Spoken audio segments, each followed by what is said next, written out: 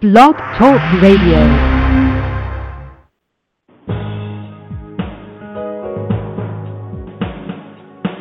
Welcome to the Neil Garfield Show, a presentation sponsored by www.livinglies.wordpress.com, GTC Honored, and The Garfield Firm, serving all 50 states with news and analysis of the latest bank scams against borrowers, homeowners, consumers, and investors, and providing legal representation throughout Florida. This program is for general information only. It is not a solicitation for services or legal representation and should never be used as a substitute for advice from a licensed professional. And now, here's world-renowned financial expert, attorney, and blogger, Neil Garfield.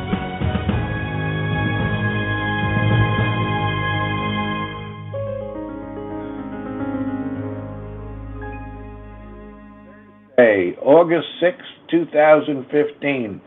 Tonight we have a really exciting show because it's not just me. Patricia Rodriguez from the very dry state of California joins us, and we're lucky to have her on the show.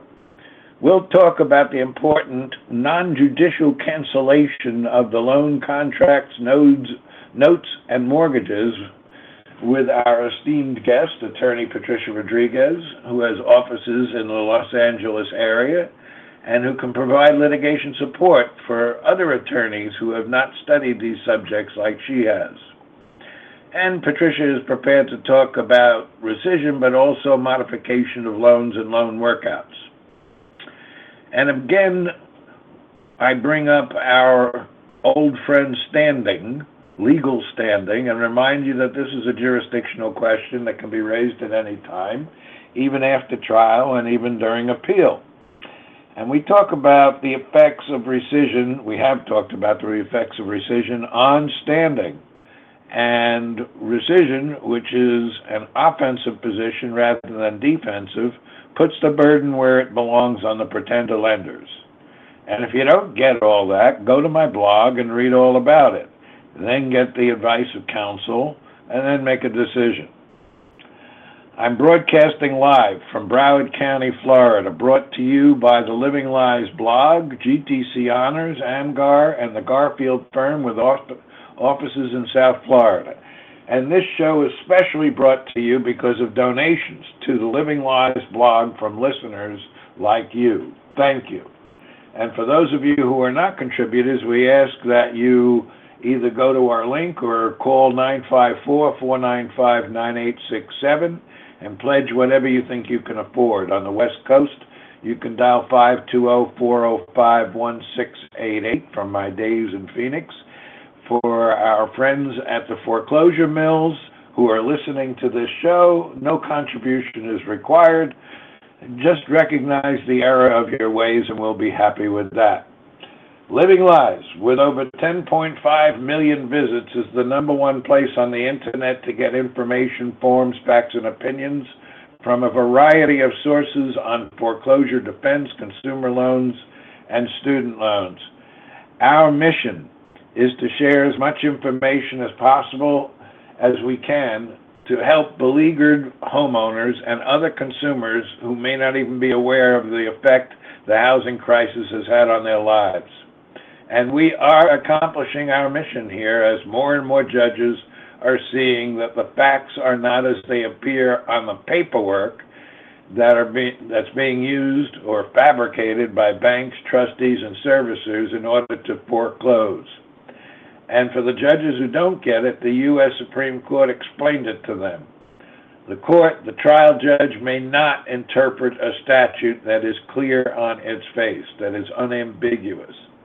I'm getting calls now from people all over the country that I haven't heard from in years telling me how right I was in 2007 and how all the courts got it wrong. Big deal. How does that help 18 million people who were displaced by bank servicers and trustees, in large part who had no right to do it? Rescission under the Truth in Lending Act is all about procedure, and the procedure is pretty much the same as non-judicial foreclosure. In non-judicial foreclosure, it all starts with a letter telling you there is a new trustee on your deed of trust, then a letter saying you are in default because you stopped paying, and then another letter that says we're accelerating the loan balance, and then another letter saying that we have to sell your home. Sometimes the letters are combined. No mention of who they are or how they got into your loan deal. Those letters are legally effective when mailed or received, depending upon which state you are in. It's a done deal unless it is stopped by a judge's order. It's the only thing that will stop it in a non-judicial state. If the homeowner wants to vacate the substitution of trustee or set aside the notice of default or vacate the notice of sale, the homeowner must bring the matter to court. But in rescission, in both non-judicial and judicial states, the borrower cancels the deal with a letter. Boom, done. The loan contract, note, and mortgage are gone. And if the banks want to vacate the rescission, it is the banks that must bring the matter to court. When a borrower opposes a non-judicial foreclosure, he faces daunting tasks to establish his right to bring defenses or claims. If the borrower doesn't bring those claims in court, then the non-judicial foreclosure sale goes through. If the lender does not bring its claims in court, the rescission, already effective by operation of law, remains binding on all parties. But let me say before we go to Patricia here, that as close as this sounds to a magic bullet, don't expect the banks to roll over and play dead. They have trillions of dollars at stake here, not to speak of public policy from 2 presidential administrations where that policy was based on pure gas. Patricia Rodriguez not only holds a law degree like me, she has also earned an MBA degree. So the concepts of securitization come much easier to her, and the quality of her analysis and writing shows that she is on top of her game and on top of the issues that the banks seek to make as complicated as possible. They want it to appear impossible to understand so that judges, lawyers, and even borrowers will back off. But even though the law is spectacularly clear that the rescission is effective when mailed, and that it doesn't take a judge to rule on it to make it effective, it is effective upon mailing regardless of whether the rescission is in dispute or not. Read the Jesinoski versus Countrywide decision. But you are still going to need a lawyer. The good news is that this time you have the upper hand. Patricia Rodriguez, Esquire, thank you for coming on the show again. Hi. It's my pleasure to join. Well, let's see if we can plunge into some things that instead of going into your background, which we did on the first time you appeared on the show, why don't you give your rendition of what you think, how you would define rescission? Great. So when we're talking about rescission, it's a very, straightforward issue that we're looking at. And the rule that's going to govern it is the Truth in Lending Act, in particular the 1635. And you really want to take a look at that statutory code and the elements that it requires you to lay out there. And you'll notice specifically that it does require certain notices to be sent and certain things to occur when those notices haven't been sent, i.e. if they do not respond within a certain statutory time period, certain things also occur. So you're really looking to make sure that your factual pattern fits into what the statute contemplated and also what the U.S. Supreme Court case then, in the one that you just cited, interprets. It's interpreting that statute. So it's important that you understand it's in that statute that all of your elements that are required to be met to fall within that protection are there. So again, did they send you the notices? Did they give you the notices after the loan was created? If they didn't, did you notice them that they weren't given? If they didn't respond in 20 days or rescind the loan and give you back the money, then you have really strong claims. If you've done that within the first 3 years of the origination of the loan, it's likely your claims are going to be easier for the court to accept. Whereas if you're doing it later on, you've got to be able to explain to the court in very simple terms why the loan either hasn't commenced or commenced at a later date than the origination, and therefore, you're within that 3 years that the statute relies on. I'd add to that I think it's a difficult argument, but I think that the first attack when they raise the statute, if the court allows them to, is that you actually attack their right to bring it, in that, just as we've experienced on the other side when we've tried to raise the pooling and servicing agreement and the courts have ruled that it's irrelevant and that we're not a party to that agreement, we have no standing to assert things in that agreement, etc., that the party who is supposedly opposing or looking to vacate the rescission needs to show their standing. And now that the rescission is mailed, and according to everybody, that means that the loan contract, at least for the present, along with the note and mortgage, are void, they would have to show standing without the note and mortgage. It's not an argument that the court's going to take easily, but that standing argument, I think, is going to be an important key as this litigation goes forward. Do you agree? Yes, I'm in agreement with that analysis. So what are the differences in your mind, and I think that my statement just a moment ago pretty much raises this issue, what are the differences between theory and practice regarding rescission, TILA rescission? Well, right, and I think it goes hand in hand with what you've been describing, which is it, by operation of law, is automatic that upon sending the letter, the loan is rescinded, period, plain and simple. That's what the statute speaks to. Unfortunately, in the non-judicial foreclosure state, sending the letter and rescinding the loan in and of itself does not stop a lender or a pretend lender from illegally recording a notice of default and then attempting to record a notice of trustee sale and going through with it. So it does now require the borrower who's rescinded the loan to file an affirmative action to have a court order issued by the court indicating that the rescission is valid and that because of that valid rescission, this foreclosure is wrongful. So practically speaking, it does still require a court. It does still require a judge to be involved.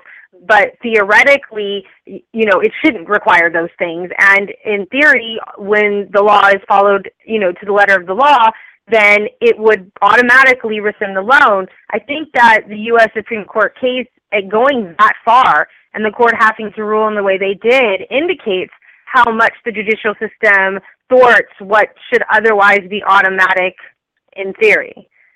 Right. I agree with that analysis 100%, and particularly the way you phrased it. And it's because of that I've been suggesting that people take their notice of rescission and attach it as an exhibit to something that a recording office will accept. Like in Florida, we have a notice of interest in real property, and by recording that, theoretically, that should stop the sale from going forward. But like Patricia just said, just because in theory or legally they're not supposed to do something, that doesn't actually stop them from doing it. So this is why, unfortunately, while Congress clearly did not want to see the effectiveness of the rescission or the validity of the rescission have to go to court for a judge to say, yeah, the bottom line is that you're going to end up in court, and that question is going to wiggle into the argument no matter what, regardless of whether you want it there or not. So, Patricia, you've been getting more and more heavily involved in this whole area of foreclosure defense and rescission and so forth. What is the process for a potential client that wants to contact you in the Rodriguez Law Group in order to get going on at least getting interviewed. And let me just interject that the fact that you're being interviewed, folks, doesn't mean that a lawyer is taking your case. The lawyer is picking and choosing their cases depending upon their own caseload and what they perceive as the likelihood of success in your matter, as well as economic factors like fees and that kind of thing. So, Patricia, what is the process for contacting you and your group? Great. And I do want to just kind of piggyback on what you were just saying there in terms of the interview process and what we're trying to gather from it. I also want to say, that our firm really loves what we do. We work nights, we work weekends, we definitely go above and beyond. And so something we're really checking in the interview process on both sides, I'm sure that the potential client is looking at the same thing, but our ability to work together. We want to make sure that it's a good fit, that it's a good match. And so in that regard, you can reach us at our main line, 626-888-5206. And at that main line, you'll reach one of our secretaries, our staff. We'll take your contact information. That'll be inputted into an email, and it'll be sent off to our intake department. And our intake department consists of Britt and Rick, and they'll reach back out to you, and they'll set up a conference call so that you guys can all discuss and conversate over the mortgage problem you're experiencing, or family law or bankruptcy or any type of criminal law that you need as well. Now, when you're discussing things with them, you're not talking to an attorney, and it's not for the sake of giving you legal advice, but to gather some pre-screening information. That way we can identify immediately, for instance, if you're looking for a plaintiff's injury lawyer, that we're not the right ones to help you, and we can get you to the right people.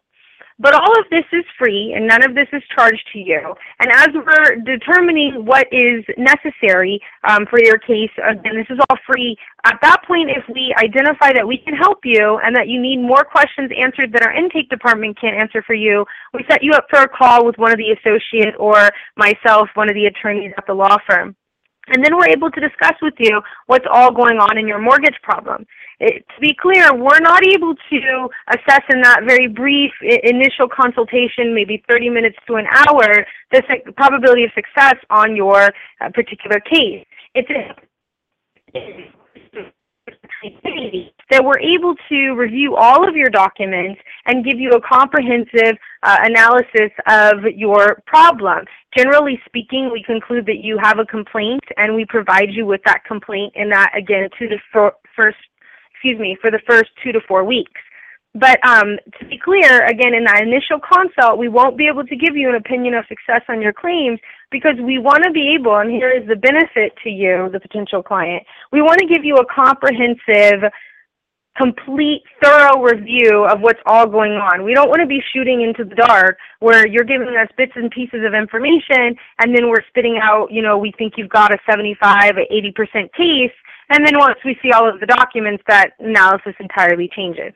So the process does require a pre-screening. That, again, is all free, and then possibly an additional screening with the attorney that's free. And once the fees have been paid and there's 2 to 4 weeks have passed, we're able to give you a comprehensive answer as to all of the things that we can do to assist you in resolving your mortgage dispute. What are the benefits to the prospective client for that process you just described? Yeah, I think I touched a little bit on it in that last response, and I think, for the client, it's really good because you're able to get a couple-step process. You're able to touch points with each one of the contact people that you'll have once you're part of our firm, and we're able, again, for free to give you some consultation and identify very quickly if we can even help you. We certainly don't want you paying for us to identify, oh, we can't assist you. On the other hand, we identify up front, we can or we cannot assist you. Then once you pay, we tell you exactly what all we can do, and we do those things for you. So they're basically getting a bunch of free service in connection with the appraisal of whatever their situation is,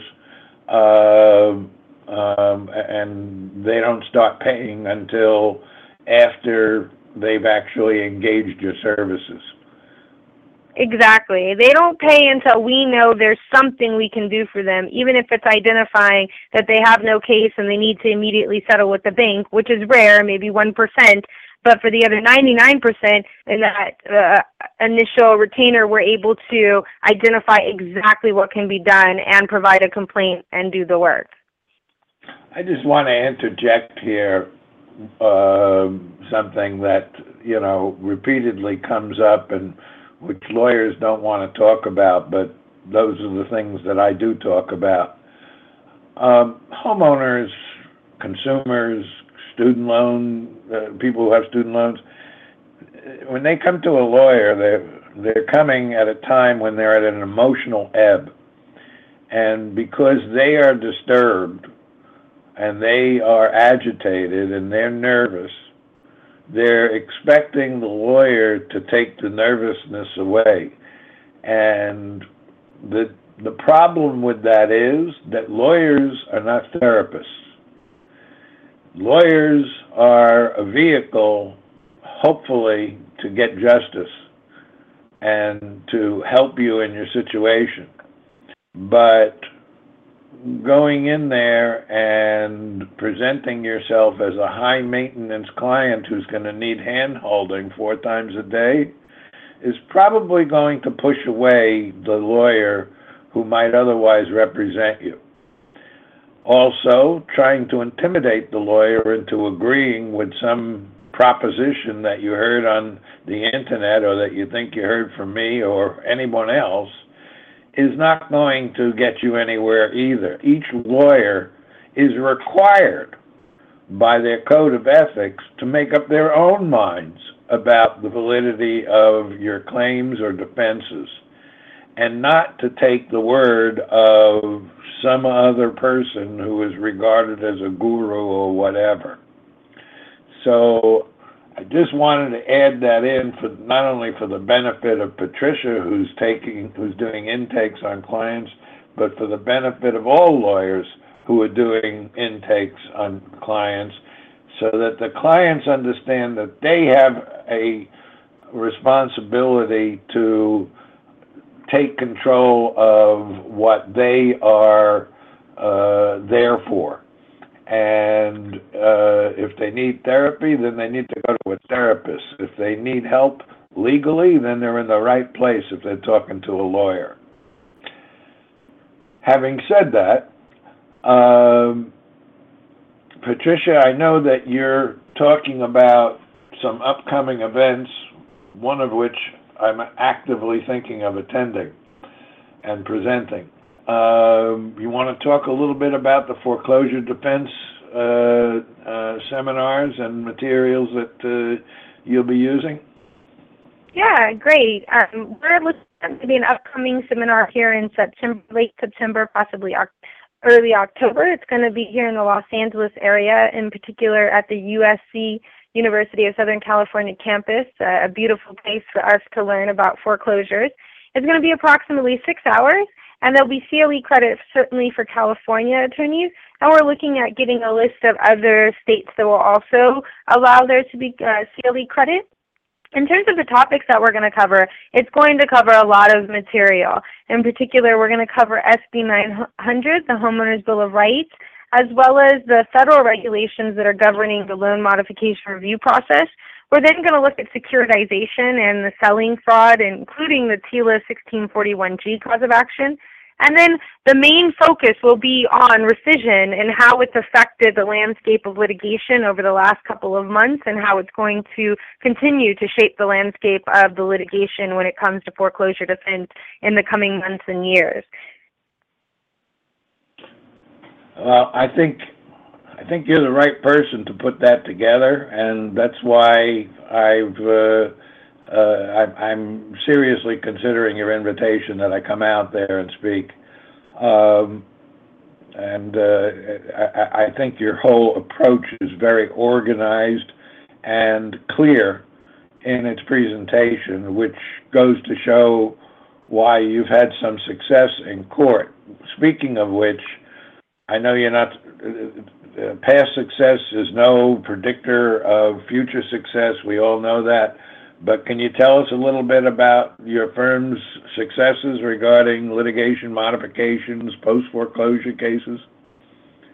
Sure. Well, I'll start with the last one. As far as post-foreclosure cases, although, it is much more challenging and much more difficult once there's been a foreclosure sale to really save the home the same way we have the opportunity to save the home for the borrower pre-non-judicial foreclosure, it still is possible. I've had cases where there's been an eviction proceeding filed, and we've been able to get that dismissed, the sale rescinded, and the loan reinstated at modified terms. Again, generally speaking, if the loan is delinquent, we're able to get it reinstated at modified terms anywhere from $88,000 in principal reduction to $320,000 in principal reduction. And for those that do not have any intention of modifying the loan or wanting to work with the lender, we're able to take the litigation for years, 3, 4, 5 years, where the borrower is not paying the mortgage and ultimately, may be able to retain the property with the lien removed entirely, depending on how the litigation goes. That's certainly what our goal is for every client. But at minimum, we've made what for some is a toxic asset because it's underwater, a positive cash flow experience where they're paying less to the attorneys than they would to live somewhere else comparable. Additionally, outside of all of those things, we strive to make this a not only positive cash flow experience, but ultimately a positive asset on the books. So if it's not possible to retain the property based on the litigation or based on, the negotiations, then we look to seek to keep them in the property long enough for the property values to change and for them to sell it at a profit. So one way or the other, we look holistically at every possible way that we can litigate against the banks, non-litigation techniques, and we can retain the property for the borrower with a reduced mortgage or no mortgage at all. All right, we've got 2 minutes left here. What sets you apart? What sets you and the Rodriguez Law Group apart from other law firms practicing foreclosure defense? I already know the answer to this, but I think the rest of the people hear it. Well, I think one key thing when I was growing up in the legal profession I was learning was every single person that had a lawyer, their biggest complaint was, I can't reach my lawyer. They're never accessible. I can never touch it. I can never get in contact with my lawyer. I can never keep in touch with my lawyer. So that's one thing we pride ourselves on. That's one thing we really, truly value here, is that we have an entire department that's dedicated to customer service that's just there if we're not available immediately. But also within 24 to 48 business hours of calling the main line, you will always get a conference call with myself. And I think that really speaks to what sets us apart. Additionally, we treat each case as if it's our only case. That is our individual approach. So each factual pattern, each client, we know their first and their last names. I think it's important that we're very connected to what we're doing, and we truly believe in the fight that we're the war that we're waging against the top 1%. Well, you're the kind of lawyer that I want to promote. And I would just say in full disclosure that I get nothing from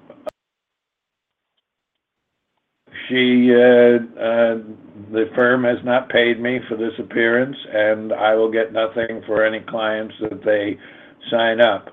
I simply am highlighting them because I like them. I think that they have the right approach and the right heart for the situation.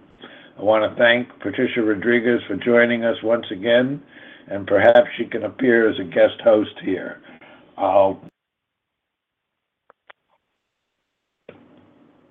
Thanks so much, Neil. You guys have Thanks for listening to our broadcast. We hope that you tell your friends about us and let them know that there is hope and help in this financial crisis.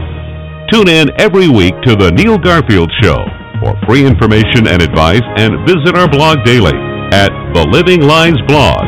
We provide support services, the latest strategies, analysis, expert consultations, testimony, and declarations to use in your battle against the largest economic crime in human history. For information concerning Neil, the team at Living Lies, or the law firm, go to www.livinglies.wordpress.com or call 520-405-1688. The opinions expressed on this broadcast are those of the host and should not be attributed to any other person or entity.